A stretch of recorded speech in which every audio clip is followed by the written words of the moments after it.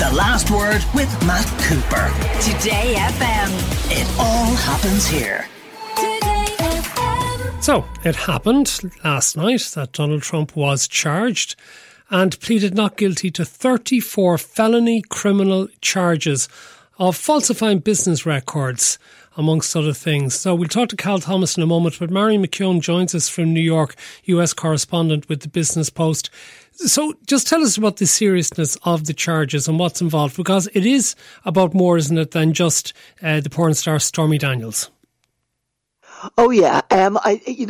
What's interesting about this, Matt, first off, is we have 34 felony charges. People had thought there might be a mix of misdemeanor and felony, but Alvin Bragg went straight for all felony charges. And what does that mean, sorry, Marion? Okay, so a felony charge is the serious charge. I think in Ireland we have summary convictions and then we have the bigger ones. And so felony is, we're talking jail time, basically.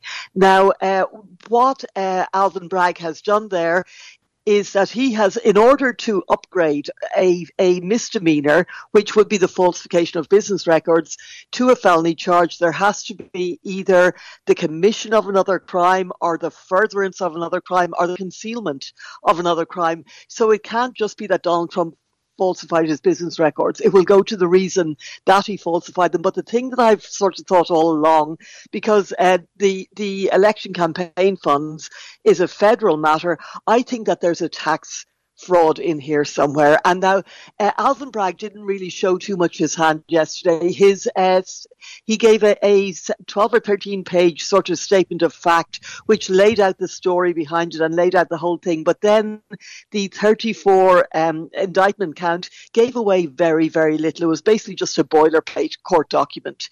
So I think that what Bragg is saying is he'll have to give Trump discovery. He'll have to give him all of the evidence that he accumulated on which he based his case. But at the moment, he's saying, this is all you need to know, basically.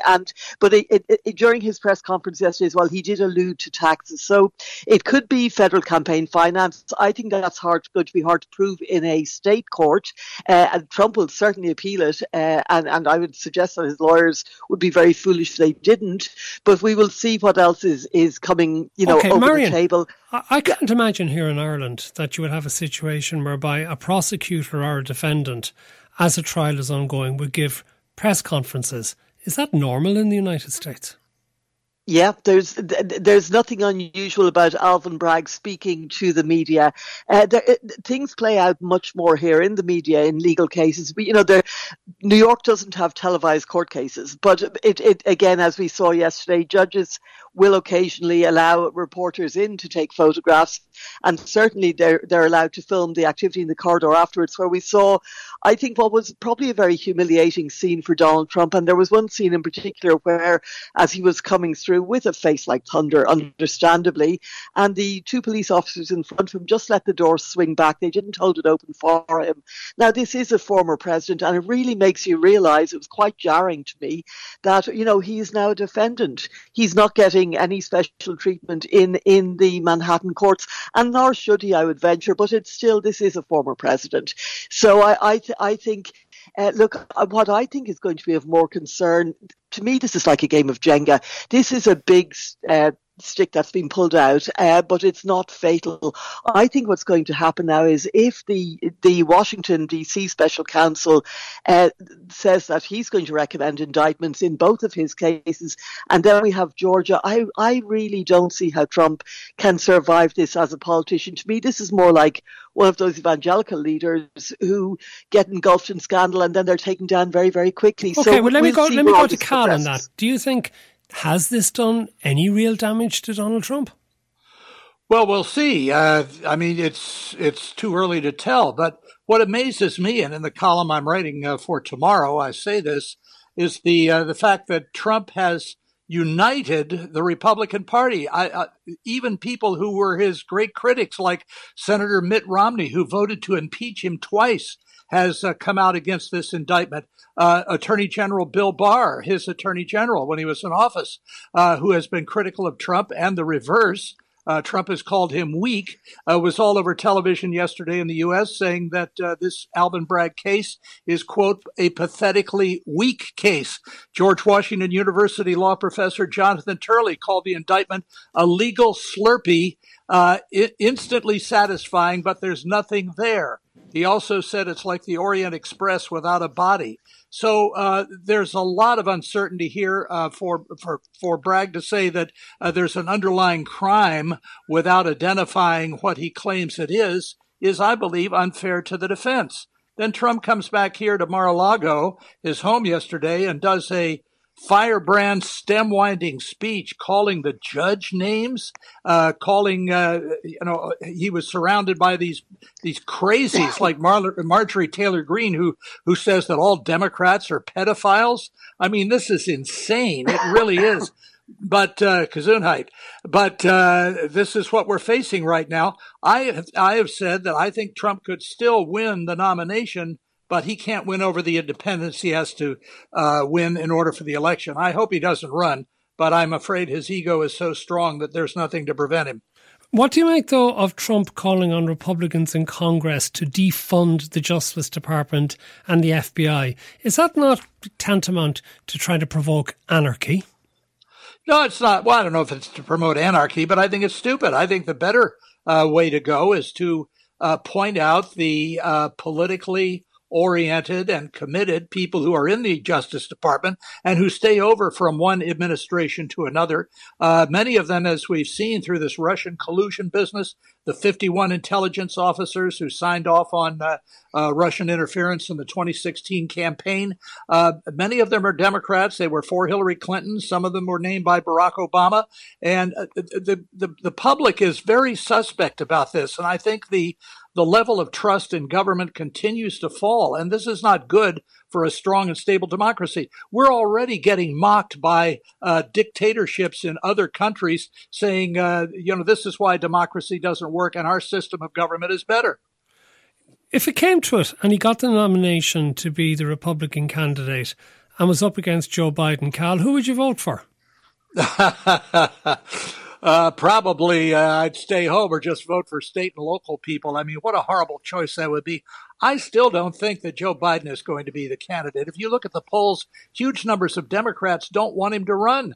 And Kamala Harris, the vice president, has no base at all, so she's not going to be a credible replacement. I just can't see how an 82-year-old man with signs of confusion, if not early dementia, is going to be the favorite candidate for Democrats. Well, we have no evidence of that. Let's hear a little bit of Donald Trump's speech when he returned to Mar-a-Lago last night.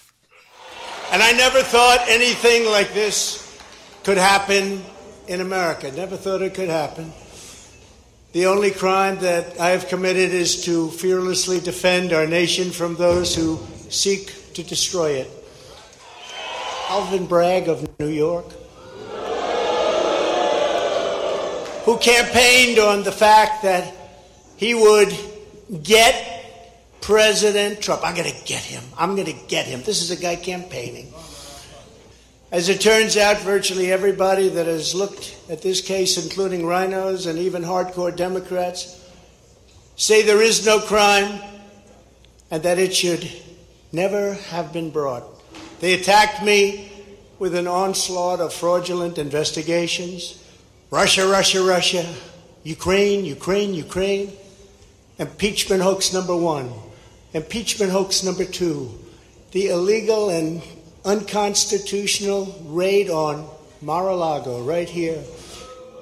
And this is where we are right now. I have a Trump-hating judge with a Trump-hating wife and family whose daughter worked for Kamala Harris and now receives money from the Biden-Harris campaign and a lot of it. With all of this being said, and with a very dark cloud over our beloved country, I have no doubt, nevertheless, that we will make America great again. Marion McKeone, I bet there's loads of people who find that utterly convincing. Well, I don't know where this is going to land Donald Trump, because I was just reading from the court transcripts with Judge Juan Marchand, who was really fair to Donald Trump yesterday. And he was asked about, he said, preemptively that he would not put a gag order on Donald Trump because it would be an intolerable unfairness to him, because he's a candidate for the President of the United States and that his First Amendment rights are critically important. But he said, and I'll paraphrase here because he made quite a long statement on this, that he would ask that the parties refrain from making any comments that would cause civil unrest or jeopardize the safety or well-being of any individuals. I'm hearing a lot of stuff there that would cause Trump supporters to, feel they were being encouraged to do certain things, and also not to engage in any words or conducts that jeopardize the rule of law, particularly, he said, as it applies to these proceedings in this courtroom. Now, Donald Trump just flew straight in the face of that last night in Mar-a-Lago with that utter nonsense. I mean, so many lies outright, that even in the excerpt that you played. But I would just like to go back to two things that Cal said, and the talk about how Bragg hasn't got a case. Very briefly, the Professor John Hurley, etc. Look, as I said at the outset, Bragg doesn't have to prove any more than he wants to. He will give those documents to Trump in discovery. We don't know what evidence he has at this stage. He's playing a poker game. Secondly, Joe Biden, I think, will certainly run. If he weren't going to we'll get to that next week. We'll get to that when he's in Ireland next week. All right. Marion McKeone and Cal Thomas, thank you. We'll be back with more after this. The Last Word with Matt Cooper. Weekdays from 4:30. Today.